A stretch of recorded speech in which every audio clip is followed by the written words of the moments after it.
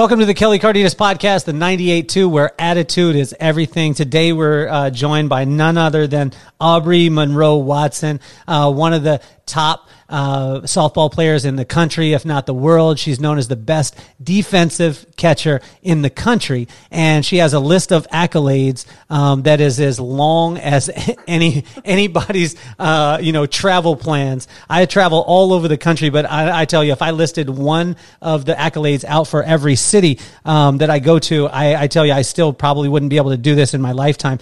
She's a Team USA member, a World Championship gold medalist, Pan American Championship gold medalist in 2017, a University of Florida graduate, and she's on the Olympic team that's going to be in Tokyo in 2021. Please, please, please welcome to the show, Miss Aubree Munro Watson. Hello. I'm ready. I'm excited. Well, I think one of the first lessons in this is lemonade. Aubree, because obviously in the times that we're in now, right, when life gives you lemons, you make lemonade. And we actually just started off the podcast and I didn't push record. So I love this because we started in, I asked you how you met your husband. You're going to have to say it again. That's all right. So we're going to ask you, how did you meet your man right off the bat? All right. So we met at school. I was a softball player at University of Florida. He was a tennis player. And we met at a community service event that the athletes put on, and met him. Seemed like a nice guy, cool. We were sophomores. And then we went out to a country bar like a week later. He spun me and he flipped me. And I was like, okay, this guy's pretty cool. And we just kind of started dating, talking after that. And so we've been together for about 6 years and got married about a year ago. How much of a percentage would you say the fact that he could dance, that he was able to keep Aubree around in his life? Definitely piqued my interest early. Is that a prerequisite? Is that something? Because it's not. It's definitely not. But I was impressed. Okay. I was like, okay, this guy's fun, and we're gonna have a good time. Now, does he have country rhythm, or does he have rhythm where they could transcend all music? More country rhythm. Okay. It's not that it doesn't go into anything else, but he thrives with country. Okay. Now, how about yourself? You got rhythm? You got rhythm? You do. I have rhythm. You got game. I have general rhythm. Can't do choreography, so it takes me like until the end of the line dance to figure it out. Okay. But I get there eventually. And yours transcends. Does it transcend? Like, yes. Does Aubree does she wow out when she hears some hip hop too? Get down. You can. I can get down. Okay. Yeah. So you ain't shaking it like a white girl then. Okay. I love this. Okay. So, who approached who then? Did he approach you? You approach him? We were playing soccer. The event is for kids in the area of Gainesville that either have cancer or their siblings. And so we're out there. It's like a field day. So we were playing soccer, and I'm terrible at soccer. Honestly, I'm really not good at anything but softball when it comes to sports. I put all my eggs in one basket, and it's worked out well for me. But when you see me do other things, it's like, what? You're an athlete? So we were playing soccer with tennis team and all these kids running around, and he's actually really good at soccer. And so I was acting a fool, just like, I don't know what I'm doing. I can't do this stuff. Like, I'm missing the ball, looking stupid. And he kept feeding me the ball. And I'm like, dude, I'm not good at this. So it was probably relatively mutual. Like, we just kind of came up to, hey, what's your name? Haven't seen you around before. And, but he's the one who initiated me going to the country bar to go hang out. Because I'd never been, and I'd been wanting to go, and he apparently went every week. So, well, if he was spinning and flipping and doing all that stuff. Now, did he have some tight jeans on? No, he's not a tight jeans guy. He doesn't go with that one. Some tight ones with the boot cut on there. Yeah. Does he? What kind of cowboy boots he wear? We wear the flat ones or the pointy ones? No, he had pointy ones. He's got a little bit of a heel on there. Yeah. Got a heel too? A little bit. Yeah. Okay. Like, okay, so you're not like just a country boy who's got like your work boots on. You've got like your dancing boots. Did he have some Lucchese's on, or what kind of boots he got? He got boot game? They were Justin's. Okay. If that makes any sense. Yeah. Which apparently he just went in and grabbed. He needed some boots, and he went to Boot Barn his freshman year and just grabbed a pair of boots, and he still has them to this day. They're his favorite boots. So were you always a country fan? Mm-hmm. Yeah. We grew up, for a while, it was just me, my mom, and my older sister. And all we listened to when I was a kid was Dixie Chicks, Tim McGraw, Faith Hill, country radio all the time. So I know all the good country gold from like the late 90s, early 2000s. Yes. So, okay, you said that you were talking about rhythm. Now you were listening to country. When did the hip hop, like when did the, like, what's that song that makes Aubree go crazy? Like when you hear it, that you jump on and it's just, it's lights out. Ooh, that's hard. I just like music. I just move. I don't really have any like I said, I can't do choreography. So all these cool dances that the kids are doing on TikTok and all that, it takes me so long. When quarantine started, my older sister and I got on TikTok just so that we could challenge my younger sisters who were 15 on TikTok dances. So I was a private account. Nobody could follow me, and we would just find them and challenge each other. And my little sisters would have it down in like a day, and me and my older sister are like 2 weeks later, okay, we got it. So there's not really one song. I just like music. Okay. I don't know. Yeah. Now, did you dance growing up? Did you go to dance classes and stuff like that? No, but you just had rhythm. No. You just had a little rhythm. Yeah. Okay. Learned rhythm. My older sister danced, but I was always, I started playing softball started t-ball when I was like 4 or 5. Mm-hmm. And I've been catching since I was 6. So I knew I loved softball. I played a little bit of basketball, played a little volleyball, but knew that I would always choose softball. And my older sister, she dabbled in everything. She played sports. She did softball and volleyball. She did theater. She did dance. So she did a little bit of everything, but I was always like, yeah, I like softball. That's awesome. So we're going to do this like a Quentin Tarantino movie, if you don't mind. Oh, we're going to start it where you're at, right? Like where you're at right now. Mm-hmm. I want you to explain to some of the people, because when I go through and obviously I list off the accolades, things like that. In June, which we're in right now, is Powerful Women Month. And I am dropping anything and everything from anywhere from Megan O'Leary. She's going to be on the podcast here coming soon. She was the correspondent for the UFC and for ESPN. I've got my aunt, who is a 3-time cancer survivor. We got vice presidents of companies, things like that. And it's all about women and that power structure. And it's not the traditional side, right? Because I think a lot of times when a woman becomes successful, they almost get a different stigma, right? Yeah. Yeah. So tell us where the Tarantino part is. Like, we're going to go to where you're at now, and then we're going to backtrack, and then we're going to go forward, and we're going to jump around, which would be fun. So explain to us, like, the and I know you're super humble, so I'm just going to keep asking you the question. If I ask you the question, it's not being like about yourself. Does that make sense? Okay. Yeah. So explain to us right now, how many people are on the Olympic team? So we have 18 people on the roster. 3 of them are alternates. So when we go to Tokyo, 15 will be rostered, but we function as a team of 18. So you're saying in our whole entire United States, there is only 15 people that could be in the situation you're in? Yeah. Okay. How many catchers are there? We have 4. Okay. 3 like pure catchers that like all we do is catch. Like don't put me somewhere else. Okay. Okay. You don't want to put me anywhere else. And then we have 1 that can play a little bit first and a couple other positions. So you're saying, I mean, the 4th one would be just in case all 3 of you got hurt. That would be like a last stitch. You know what I'm saying? No, she's very talented, but honestly, she hits like it's nobody's business. Okay.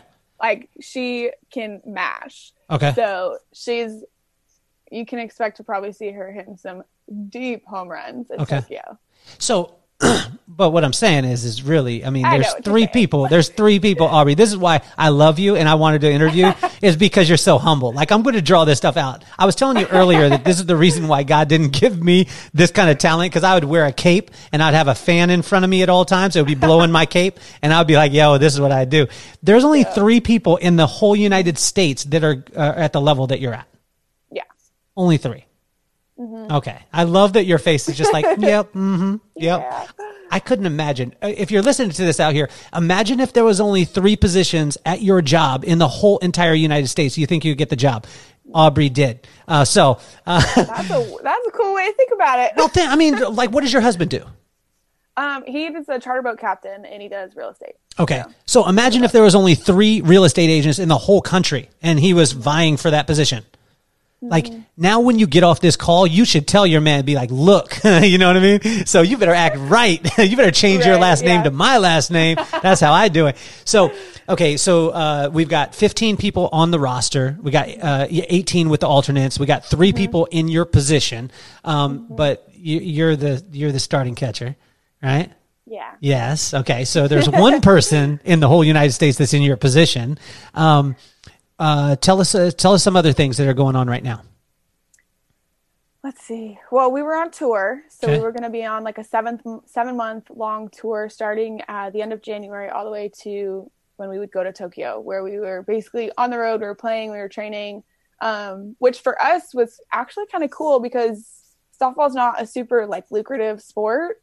And so we got to actually like wake up and today, all I have to do is play softball and train with my team, and that's my job. And it felt pretty cool, like real professional athletes. And so we were right in the middle of tour, training, gearing up for Tokyo, playing across, I was fortunate. We got to play at UF, which was so fun, but big crowds. I mean, autographs after every game, just people so excited to come watch us play, which is so cool because I was the little girl on a Team USA tour stop getting autographs. So it's cool to see that come full circle, but then our tour was canceled due to all the COVID stuff. And the Olympics was postponed. So now we're all kind of just sort of waiting, training on our own at home. It's been a weird time, but we're also weirdly prepared for it because we're typically used to training on our own all year, playing together for the summer with a limited schedule and sometimes limited resources. And go qualify for the Olympics with a very limited schedule and do great, and then see you later, see you at tryouts in January. And so it's a weird process, but I think we're all managing pretty well. It's but just a lot of it's up in the air, so we're just kind of doing our own thing, trying to stay connected. And how about as far as, because I know that you're sponsored too, and you're sponsored by one of my favorite companies in the world. I was this one. What one is that? What one is that, Aubree? This is Nike. Yes. I can get it all the way up there through my hand. Okay, how does that feel? How does that feel to be number one? Well, when I say number one, well, you are number one.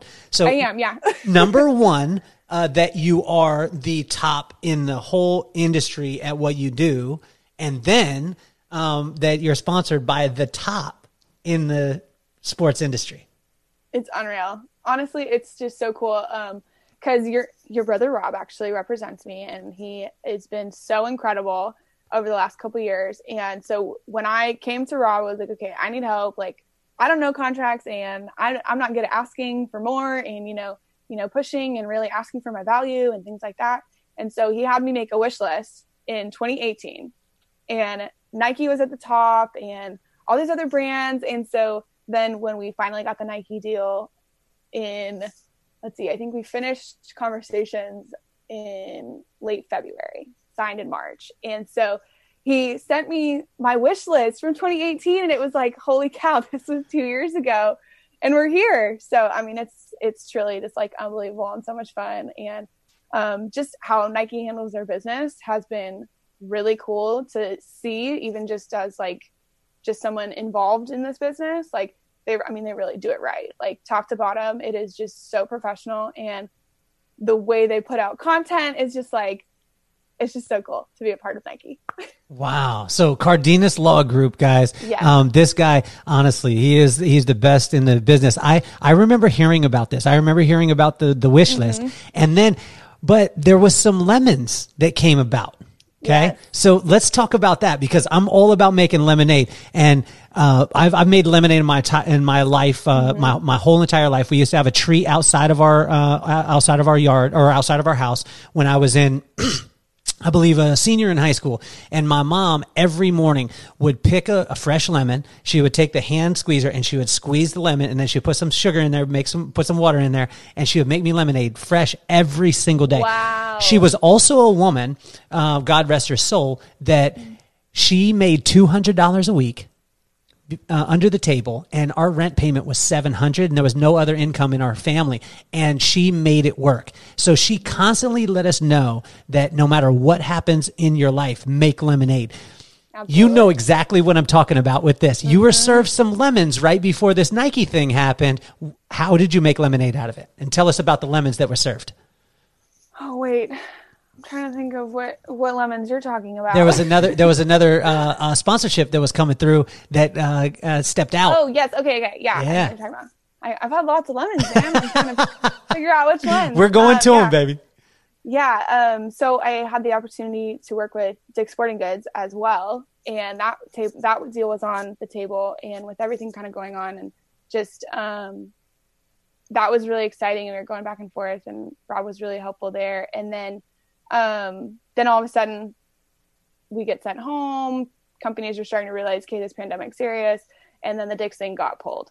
And so it's like, okay, so now we don't know if that's going to happen. And just like throughout this whole time, like we've been getting some opportunities with other companies, and just like trying to see what our value is at, and see, Rob's always been really good at like challenging that and like pushing for what I'm worth, which has been such a great learning experience for me to actually like voice that and learn that. And now I'm able to have those type of conversations like, no, this is what I'm worth. This is what I'm valued at. Like my time, my likeness, my image, everything is of value at this point. And so learning to kind of have those conversations professionally and maturely.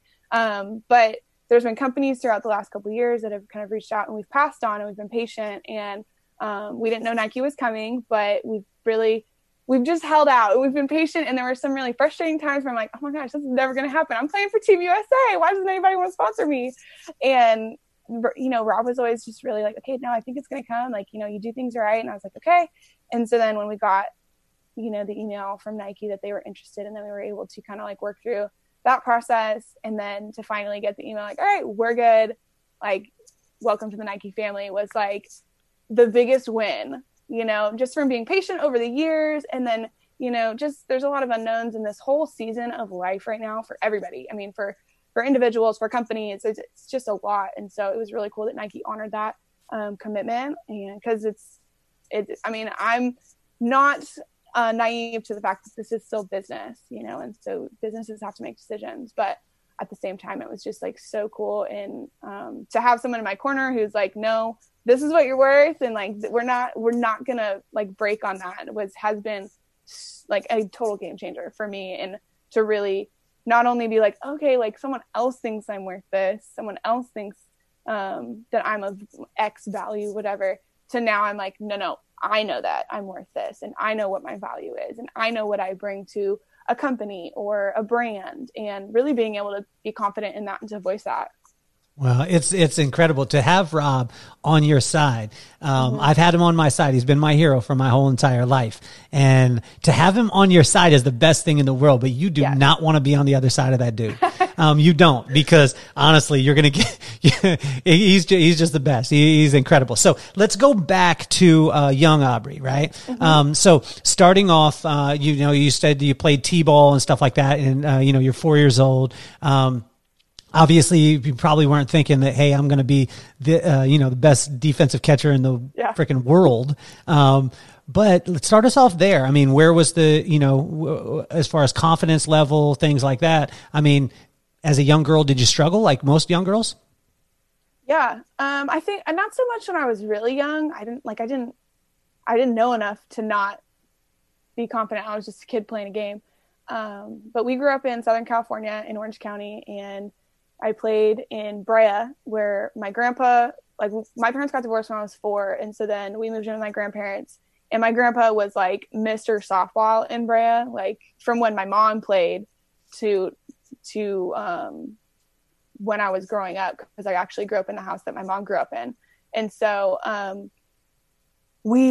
I started playing T-ball in the same league that my mom played in. And after the first year, I was like, Mom, I'm over this T-ball stuff. I want to hit off a pitcher, which I don't know where I got the confidence to think that, because I wasn't good yet. So I move up to 8 and under, and I'm on this team. My mom's my coach with another couple moms, and we have the hardest throwing pitcher in our division. She throws so hard. And before one of our games, I'm 6 years old playing with 7 and 8 year olds. for one of our games, the catcher starts crying, and she's like, Coach Denise, who's my mom, Coach Denise, I can't catch Jenna. She throws too hard. She's crying. And my mom looks to me. I'm a nugget of a kid. Like, I'm so little compared to all these other girls. She goes, Aubree, what do you think about catching? Because I'm the only person she could force back there because I was her kid. Like, she can't force someone else's kid back there. It's like a liability. So she puts me back there, and I'm like, cool, I like the gear. I'll do it. First ball hits me right in the stomach.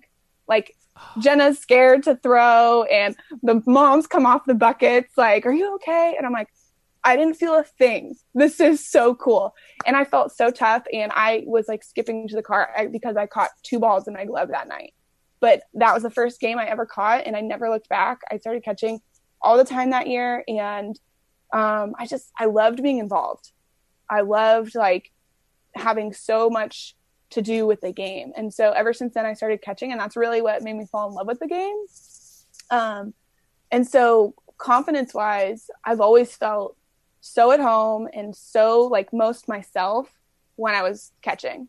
And so like, as my journey kind of went through, I struggled with confidence a lot offensively, which would then I realized in college that a lot of my identity was wrapped up in softball, and that became a problem for me. But I didn't struggle a lot with confidence as a young kid because I was just so in love with what I was doing, and I just wanted to be good at it. And but as I got older and I realized that I needed to be a little bit more of a complete player offensively and all that, I started to, I had my doubts. It's crazy that my travel ball team that I ended up like basically learning how to truly win on, the SoCal Athletics that I was on for my sophomore year through my senior year of high school. That team, I crashed a practice to get on it. I thought it was a tryout, like an invite. I didn't know this. I thought it was a tryout. And it turns out it's a practice. I show up, they let me practice with them. I don't know why they did that, but I practiced with them. I'm like, oh my gosh, Mom, this is where I want to be. And the coach comes up to me and my mom after the practice. We're like about ready to go home, like wait for a phone call. Sure. And this guy goes, we're going to have a meeting. We'd like for you to stay. He goes, but I have to ask you, like, what are you doing here? And my mom and I are like, we're here to try out. Duh. Like, we had no idea. And he goes, we don't do tryouts.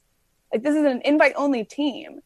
And I'm mortified, absolutely mortified. But at the same time, I'm like, I want to play here. So I end up staying on that team, and we won national championships for Premier Girls Fast Pitch my sophomore, junior, and senior year. And I truly, like, learned how to win on that team. I learned how to, like, go about my business in a really professional way. And it's just so crazy. But, like, prior to that tryout, I left my old team because I was like, okay, I need to go up a level. This isn't like, I'm not getting better. This isn't going to get me where I truly want to be. So I'm going to like take the leap here and go try out for other teams.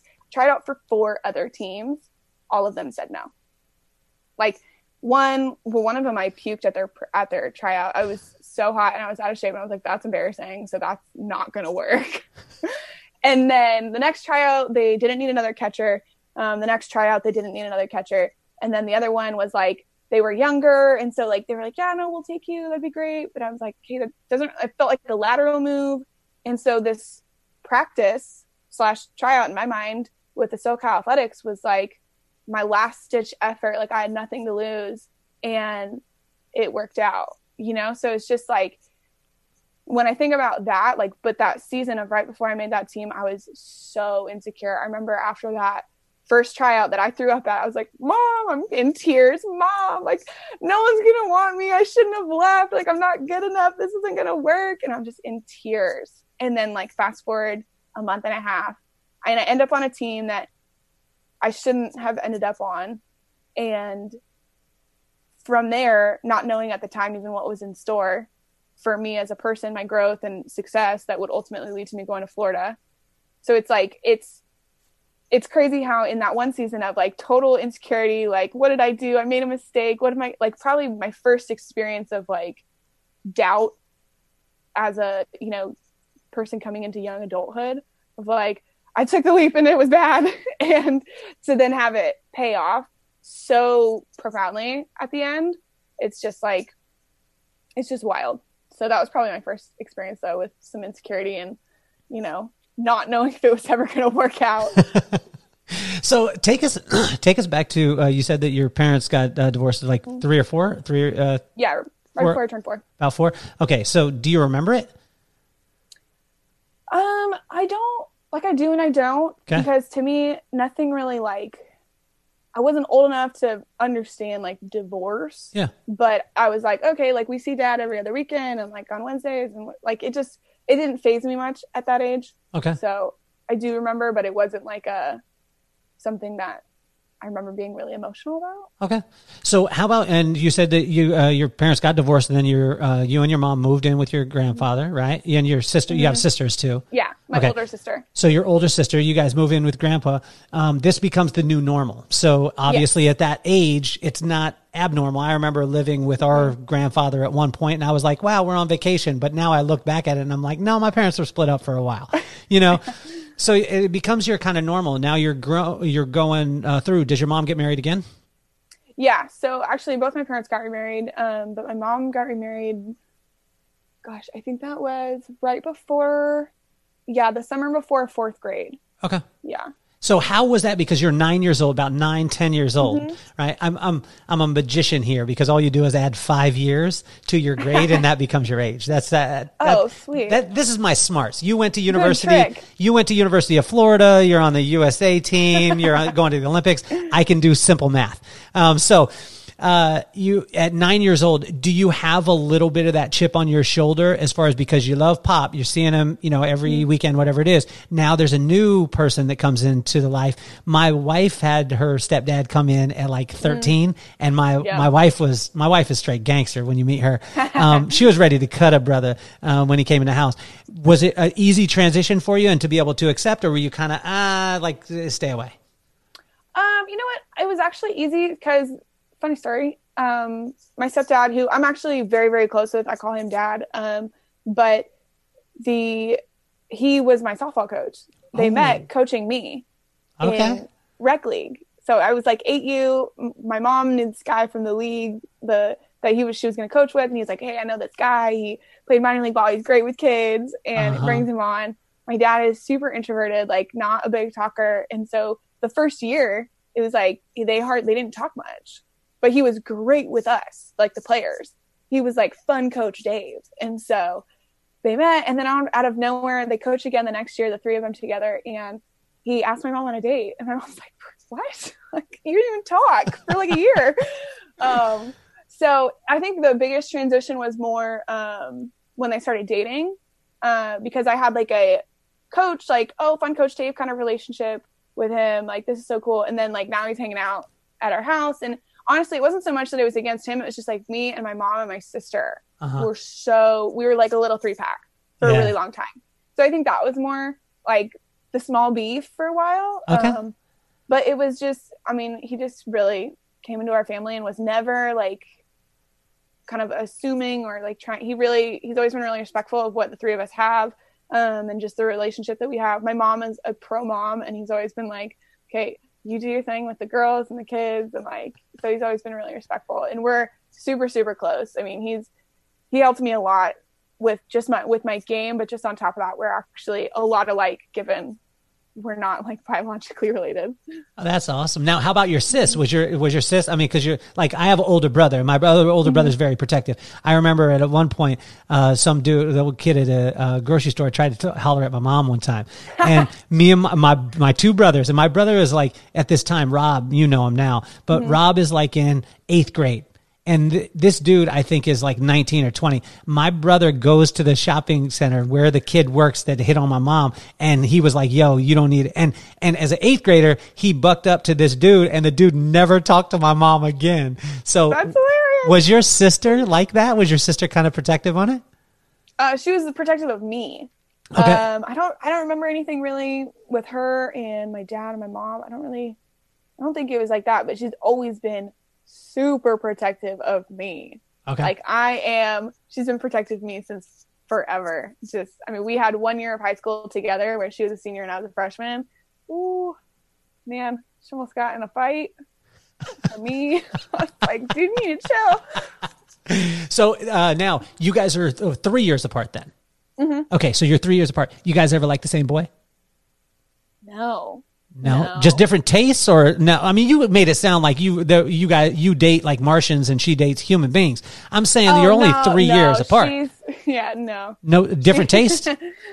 Different taste, and just like I was such a tomboy. Okay, I didn't have a boyfriend until like barely my junior year of high school, so I wasn't really even dating anybody until. You just weren't noticing them; they were noticing you. No, yes, they were.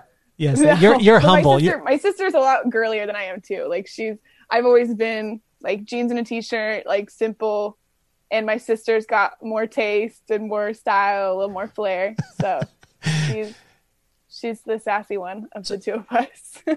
Well, I look at this and I want my daughter to play sports. My brother's been really adamant with his daughter playing sports because we found that it added so much confidence running into relationships as you work forward. Speak to that a little bit, because I think a lot of times when a person, like especially a woman, lacks confidence with themselves, a lot of times they allow silly relationships into their life. How much did that play a part for you? Oh, I was the girl who allowed some silly relationships in my life, so I can't deny that. Just stupid high school boys, but whatever. But I totally agree. I think it's when you are able to do a task, I think confidently, and then, you're with a team, you're with people that are building you up, that are like so for you, and that's what you get. And I think even particularly on girls teams, I mean, you get catty stuff, but like when you're in a good group of women or young women, like that are truly for you, the camaraderie on women's teams, the chemistry is just kind of different. And so there's confidence in that. And then as you learn to take criticism from coaches and learn to kind of filter through information that you get, like it makes dealing with boys easy. You're like, okay, you don't know anything about me. I can do this and this and this, and you're over there doing, like, you don't have any interest, you don't have any passions. My mom always told us, like, if you're going to date a guy, like, you need to make sure he has something else going on in his life. And we were like, Mom, why? Like, what do you mean? She goes, you don't want him waiting around for you. You are playing sports. You want to get a scholarship. You have all these dreams and goals. And if you have some guy who's just like sitting around waiting for you to get done, it's not going to be good. And we were like, okay. And honestly, like, it's the more I grew up, the relationships that I had, the relationships I saw with my friends, it's like, dang, there's some truth to that, and it doesn't have to be sports for them, like, but just have something, that you're devoting your time to, because it's just not real good for anybody to just be waiting for someone else to be done with their activity. You know what I mean? And so I think learning that, and then just like gaining confidence in one area of your life, and like seeing how that can just seep into other areas of your life. And I think it happens, kind of timing wise with maturity a little bit for everybody. But I found a really big difference from like high school to college when I was like, okay, no, I know who I am. I know what I want, and I'm not messing around. So if you're not into it, then bye. Wow. Okay, so let's go back just a little bit though, because you said you had some boneheads that you talked to in high school. So you had some boneheads. You were not listening to mama at this time, because we look at the golden child that we're talking to right now. That's like, sweetheart, USA, Olympic team, all these things.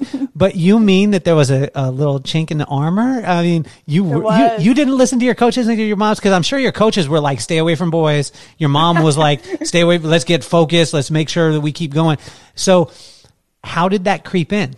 I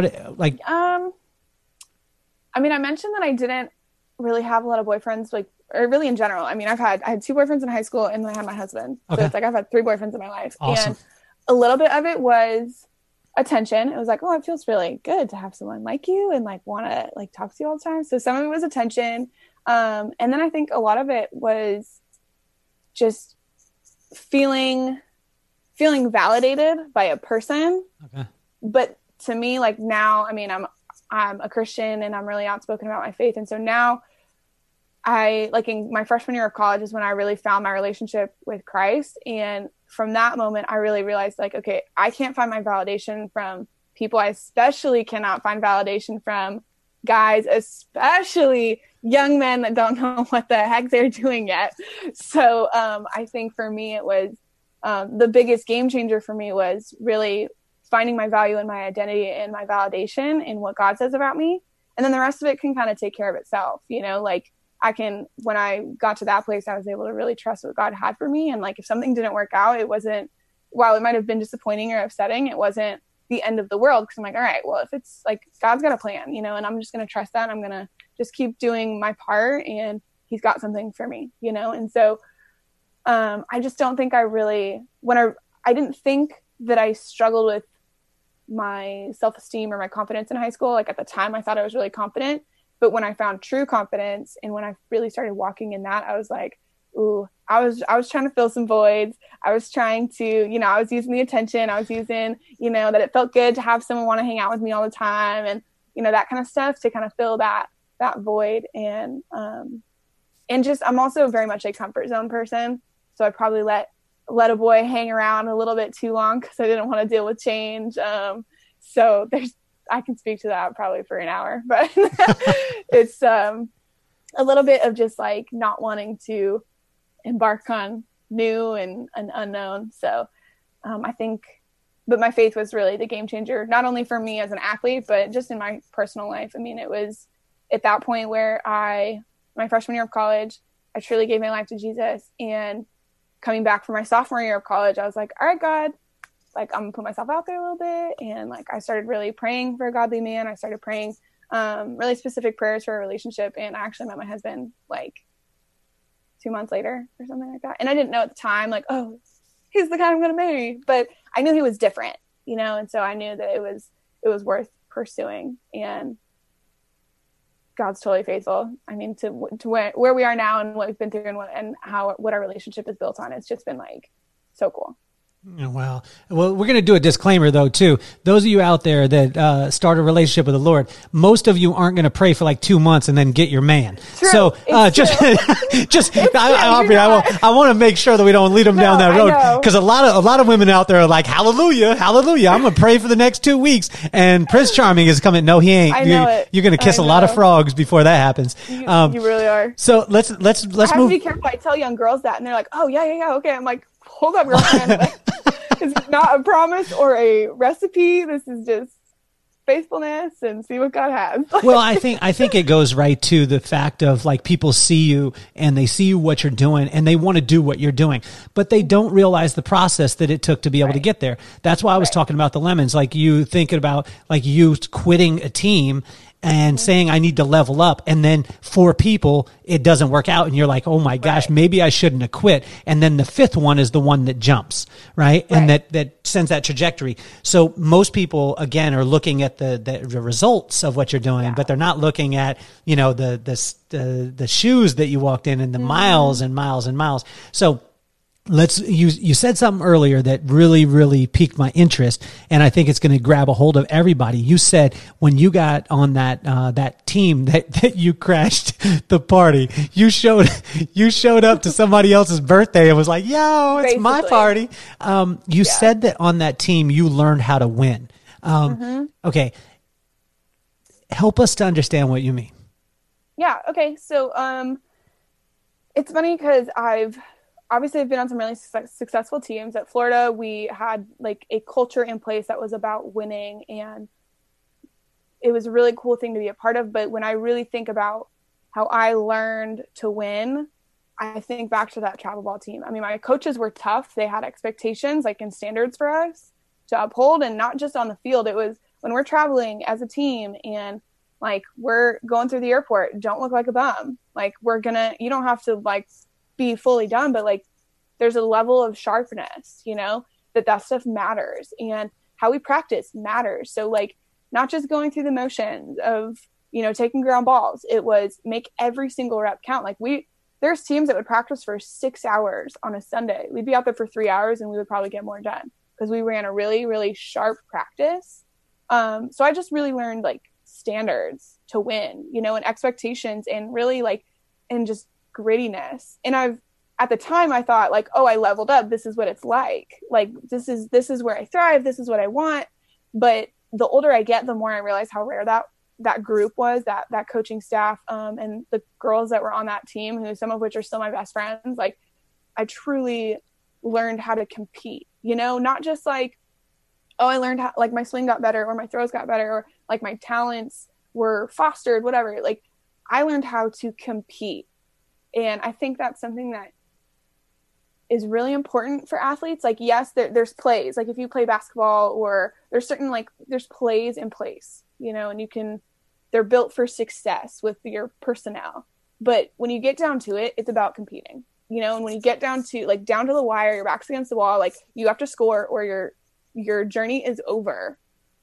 Like that's how I learned to like tap into that part of me on that team. And that's what I think about when I learned how to win, is like I learned how to tap into that part that just wants to compete, that I don't care who you are. I don't care who I am. I don't care like what has led to this moment. Like I am just going to be completely present and I'm going to compete in this moment.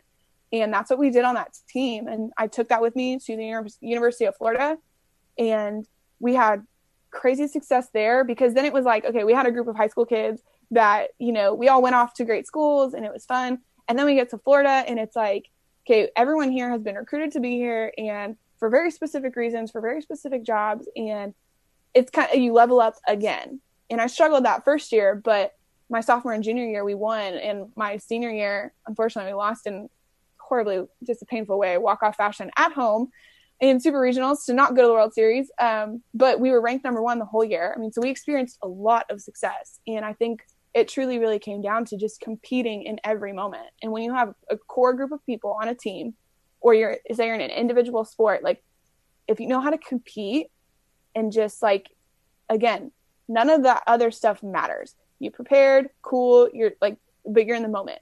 There's something in each of us that if you can tap into that, like that's what I think like the secret sauce is. People ask me that sometimes, like, what does it take to do? I'm like, just compete, love the competition, thrive in competition, you know, because there's people that are incredibly talented, that have beautiful strengths, that train so well, but for some reason they don't thrive in competition.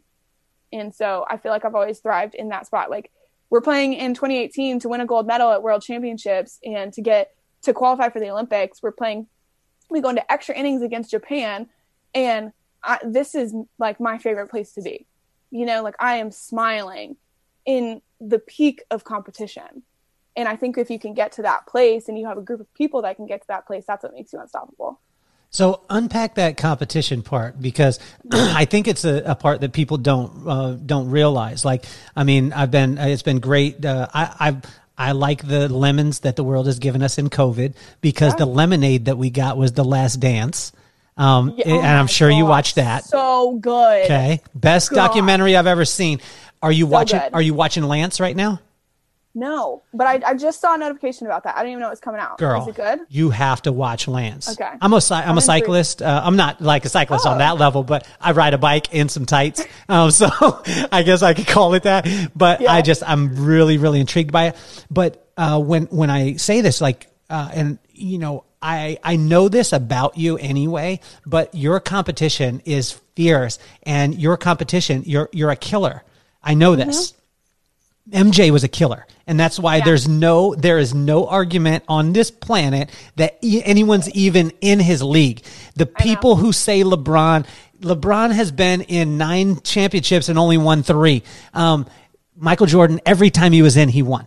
He's a killer. Lance, although he did some funny stuff and did all these things, he still won 7 in a row when everyone else was doing the exact same thing he was doing. So some people are going to hate me for saying that. Even we were talking Barry Bonds. Barry Bonds was a killer. Everyone else was using steroids, but it didn't cause him to be able to hit the ball, and he smashed things. Exactly. Okay, now, you're a character built, like you're a person of integrity, though, and so I don't want to compare you to a person who's using performance-enhancing drugs or anything like that. All I'm doing, though, is I'm saying the killer instinct. Unpack, compete, because it's something that most people they can't wrap their mind around, like the killer part of it. Right.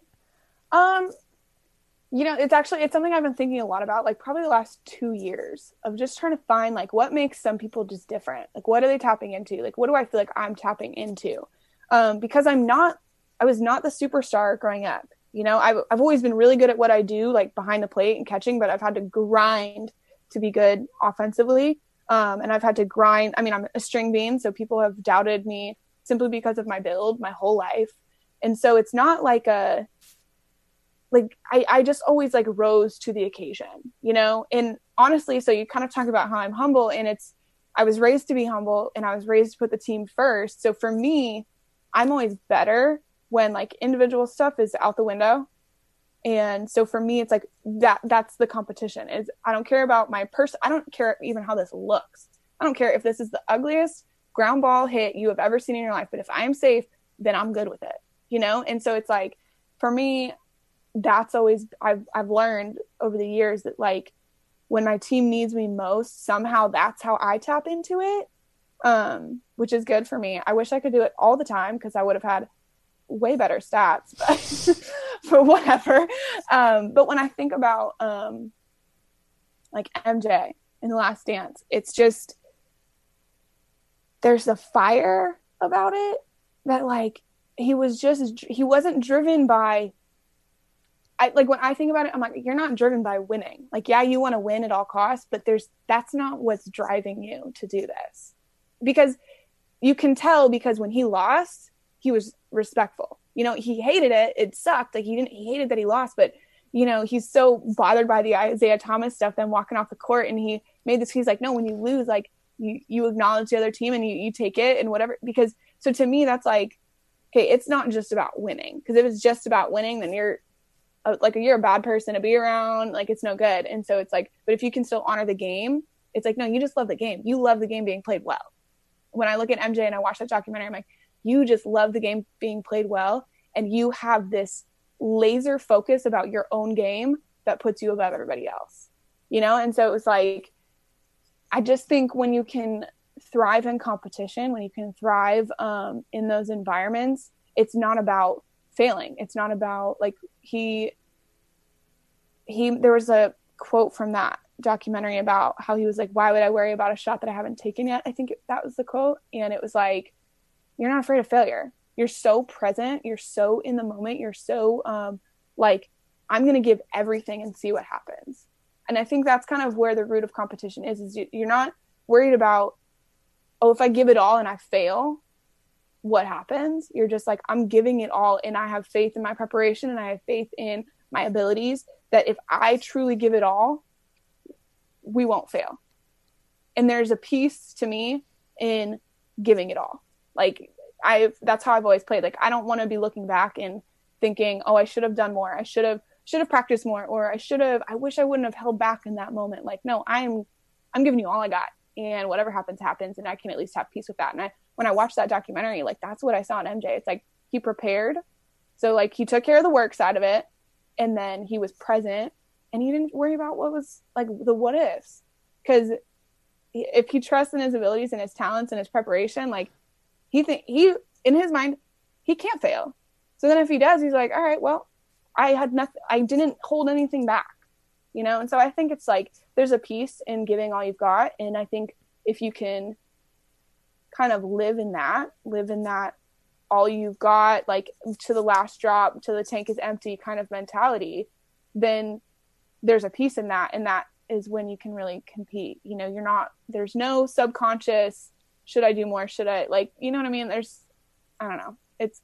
I haven't fully unpacked it in my own brain, so I'm rambling. Well, no, you're not rambling at all. I mean, you're right on cue. And for those of you watching this, okay, there was something that switched in Aubree, and you all saw it. When you started talking about competition, Aubree, you sat up off the couch. You spoke in a different tone. It was almost as if there was something else that possessed you. My MJ talked about making up stuff. Right. So that was hilarious. I mean, how crazy was that for him to be able to? We used to do that crap at Florida. What'd you do? We would, I don't know if we ever made stuff up, but we would print off, because we couldn't have social media in college. We were not allowed. So it's kind of a bummer, but at the same time, I look back and like, it kind of served us kind of well. Yeah. But we would print off like tweets from, I think LSU did it one time, and some girl popped off. We would print them out, put them on the floor of the locker room, and everyone would step on it as they walked out. Like just stupid stuff that we'd latch onto something the other team did or said or popped off about. And because we couldn't do anything about it really, and we shouldn't have anyway. Like, even if we could, we should not have popped off back. But and it was like a fire. We'd be like, oh, they think they can say this about us. Okay. And I watched that MJ documentary. I'm like, yep, that'll do it. Like, and he was on another level than we were even. I mean, and then to make stuff up just to fire himself up. But to me, it's kind of cool because it's like, you know what motivates you. And it might sound crazy, but because you know what motivates you and you know it's going to take you to that next level, you'll do it. You know, it's like, it's crazy, but it's genius. Have you found that thing in you? Have you found that thing where you can twist it? Like, you know, I'm around, I don't know if you know this, but my brother is one of the most fierce competitors that's ever been. Like, I got a chance to be able to watch him over the years, and he's a killer. Not only in his profession now, but he was a killer in sports. And he knew. I've not seen the side of Rob. Oh, seriously, like a absolute killer. He was one of the guys who he would talk crap to you before you started on how he was going to beat you. He would start beating you and talk about what he was doing to you while he was doing it, and then he would get done and talk about all that he just did to you. Oh man. Like, ooh. the whole time. I mean, if we were playing basketball, he would talk about what he was going to do. He would tell you where he was going to go. And then while he was doing it, he would be like, I'm going past you. I'm going to do this. Then he would hit it. And then he would be running backwards, looking at you, talking about like, this is what I just did to you. So Have you found that thing in you that's that little switch? You know, it's doing stuff for my team. Okay. I don't know why, but that's how I'm wired. And it's like, if I am focused on the team, I will be better. So it's, as I've gotten older, it's because it just takes, I don't know if I put pressure on myself when I think about my own stuff. I don't know, but I've always thrived like in college. So my batting average would be like very like an average number. And then my postseason numbers would be crazy, especially considering what my regular season average was. But it's because all it is about get the job done and go. Get the job done, on to the next. Get the job done, on to the next. Wow. And so for me, like we won in 2014 and 15, and I was on the all tournament team both those years. Like, regular season Aubree really has no business being on an all tournament team, but like postseason Aubree flips a switch. And it's because it's all about just win in advance, like just checking the boxes till we get to our final goal, you know, like regionals, get through super regionals, get to the World Series. Okay. Get to the championship series, win game 1, win game 2, or, you know, and so it was like being able to compartmentalize each like small task to get to the big goal, was always something that I think I've been a little bit better at. And honestly, I think I'm better at compartmentalizing some of that stuff because I have failed a lot and I've had to grind out, and I have teammates who've been superstars their whole lives, and they don't always handle failure as well. And not as a knock. It's just like, I mean, how do you handle something that you really haven't dealt with often, you know? And so for me, being like just grinding through offensively most of my life, it was like, okay, I have to figure out how I can struggle offensively and go back out and be very and fully present for my team and my pitchers as a catcher. So I'm able to flesh a lot easier and quicker, I think. And so it helps keep me compartmentalized and very present in each different aspect of my game. How were you able to deal with when you went from, you know, you're in high school and you guys are smashing fools, and then you go to college and you're around all the people who are smashing fools too. So now you said that your freshman year wasn't what you thought it was going to be. How were you able to deal with that emotionally? Well, for a while it was just flat out hard. A lot of tearful phone calls to my mom. And you know what though? I always have to give this disclaimer because I say this and then she's like, I didn't mean it all like that. So my mom, in one of my phone calls, she was like, do you think you're going to want to transfer after this year? And I was like, I don't know. Like, I truly was like, my freshman year, I struggled. I wasn't the complete player I thought I was for that level and for what our team needed that year, like just personnel wise. And then on top of that, I wasn't doing what I do best well. Like, I was struggling catching, and I was very much struggling with my identity. And I was truly feeling like, okay, I don't belong here. I'm not good enough to be here. Like, I was dealing with all of that kind of insecurity for like that whole year until about mid spring, when it was right about then that I kind of had that come to Jesus meeting, and I was able to sort of start letting it go and not taking my performance to the field home with me. And so my mom had kind of put it out there, like, do you think you might want to transfer? And I didn't fully know. I definitely considered it, but I remember telling her, I was like, Mom, I think I'm supposed to be here. Like, this is so freaking hard. Like, and up to that point, I'm 18, I'm 19 years old. Like, this is as hard as it's ever been for me, you know, at that point. And I'm like, Mom, I think I'm supposed to be here. This sucks, but I think I'm supposed to be here still. I don't know why. And so as a believer now, I'm like, okay, that was totally like God just nudging me to stay, you know, and that was where I was supposed to be. But it was a tough year, and it's hard because my team was really successful that year. So we made it to the World Series. Like, we weren't picked. We were not supposed to be that great. We had lost a lot of people. We were a very young team, not as experienced. We won the SEC. We won the SEC tournament. We made it to the World Series, like, against all these odds. So it was a killer year for my team. But from my personal performance standpoint, from my personal expectations of myself, I was disappointed of myself. So it was this weird, like, dual feeling of, on top of the world, like, this is so much fun, college softball, let's go, like, we're competing, we're at the World Series, this is what it's all about, to kind of going home to my dorm and being like, I don't feel good enough, you know. And so being able to fight through those things, but also, again, it goes back, I was raised to be a good teammate, so I would be like so present with my team, and then kind of when I'm at my dorm by myself thinking about like, oh man, this is hard. And so my faith really got me through that year, and my mom got me through that year. And there was enough, this is kind of how I like to think about it, is there were enough bright spots to kind of keep me going. You know, there was like enough, you know, there'd be like a really hard week where I'm like just at my wit's end, like, I don't know what I'm doing, this is crazy, I'm feeling so lost and insecure. There would be a bright spot, you know. And so there were enough of those to keep me going, and I truly enjoyed my team and the experience. I was just like, I need to be better. And so I came back my sophomore year with all new intention, but it was a hard year. It was a really hard year. Definitely like the most lost and insecure I think I've ever felt was that year. Wow. So then your sophomore year and your junior year, then you guys get after it. Talk about, let's move forward to the senior year, because you said you got to supers, right? So you got to that, and then you're expecting, because you went to World Series the first year, right? You went to World Series, then you went to World Series, then you went to World Series. And then, I mean, if you're watching the movie, you're like, okay, World Series, World Series, World Series, then you're going to go World Series again, then you're going to go on and do whatever. We were certain we would three-peat. Certain that we had the team to three-peat. Wow. Yeah. So what'd you go through then? I mean, what's like, cause you guys are going through, are you in it just being like, cause you remember when MJ said on The Last Dance, he was like, we're probably not going to lose again. Like when he was in the playoffs in 98, he was like, we're probably not going to lose again. We're going. Was that where you were at mentally? Yeah.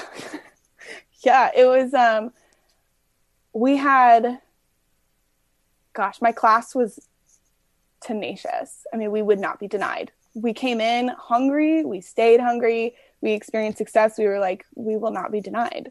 And we had some crazy good talent in our freshman class that came in. And I mean, our sophomores and our juniors were great. And so we had a incredibly talented team. And it was kind of like, we know the way, get on board. And like, honestly, I'm watching this documentary with MJ thinking of my senior year, thinking like, God, like they're talking about that 98 season. And it's literally like, the feeling is, get on board and I'll take you to the promised land. Like, I will get you to the World Series. And because I truly was like, I can't wait for these girls to experience World Series. It's the most fun in the world. And so then we had a lot of like weird stuff happen that year, like just weird culture stuff that wasn't really normal, but at the same time, it was like, we were so talented, we were so good. And it was just a weird balance of stuff that year that I still can't really put my finger on. It's just like weird, but it's like postseason comes around. And I remember telling the freshmen, I looked them all in the face and I was like, get ready here. Like, this is the most fun of the whole year. Like, just get ready. And we get through regionals, and we get to super regionals, and Georgia, who, like, if you're not familiar, the Florida-Georgia rivalry is huge. Of course. So Georgia comes to Gainesville for super regional. We're the 1 seed. They're the 16 seed. Like, but Georgia had this pitcher who, for my entire career, we struggled off of. She was like the only pitcher my whole 4 years that, like, collectively as a team, we struggled against. And it was like, we thought we'd never face her again. And she's here for supers. And so we lost the first game, but it's a 3-game series, potentially. If you win the first two, you don't play the third. So we lost the first game, and it's still like, all right, whatever. Like, we don't care, because my class, we only lost like 3 series in my whole career. Like, our winning percentage, our record as a class, like throughout our 4 years, was stupid good. And so we're like, nobody beats us twice in a row. Like, it doesn't happen. You know, historically speaking, we've only been beat twice in a row, like once or twice. And so we're like, we're good.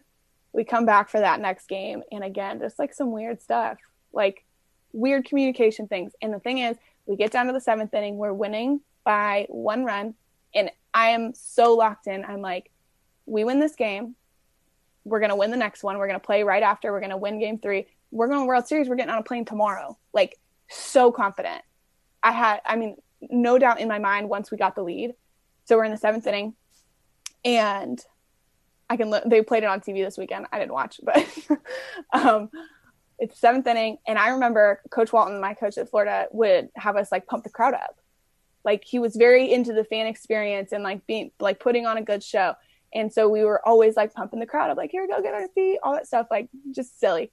But I remember going out for the 7th inning, and I am looking around and I am smiling because, again, peak competition, this is what I freaking live for. And so I'm out there, and I remember looking around the crowd, and I'm like, let's go. Like, you got, like, come on, let me hear you, all this stuff. We get the first 2 outs. Somebody gets on an error, and this girl gets up to pinch hit. We get her down 0-2, and she hits a walk-off bomb. And it was like, whew, everybody goes like silent. And my center fielder, who was my roommate, my best friend, like, she slammed into the wall trying to rob this thing. I mean, like, she couldn't have caught it. It would have been a crazy miracle. Like, it was just too far. But the fact is, my teammate Kirsty, who's been on SportsCenter like 3 times robbing home runs, like, I truly thought until that ball was over the fence that we had a shot. And it's just like over. I remember walking off the field like, whoa. But I mean, it's like when I was watching that documentary about MJ, it's like, I truly was like, we're going to, I mean, I was like a whole game in the future, like so present and so like, oh, we need like out by out, pitch by pitch. Okay, we need one more strike, and then we're going to beat them again, and we're going to the World Series. No doubt. Everyone's going to the World Series. We're going to have a blast. We're going to teach these kids how to win. And it was over in a freaking instant. Wow. I know you've enjoyed part 1 of Aubree Munro. Be sure to tune in to part 2, the comeback, making the U.S. Olympic team, and leaving a legacy that will transcend all sports.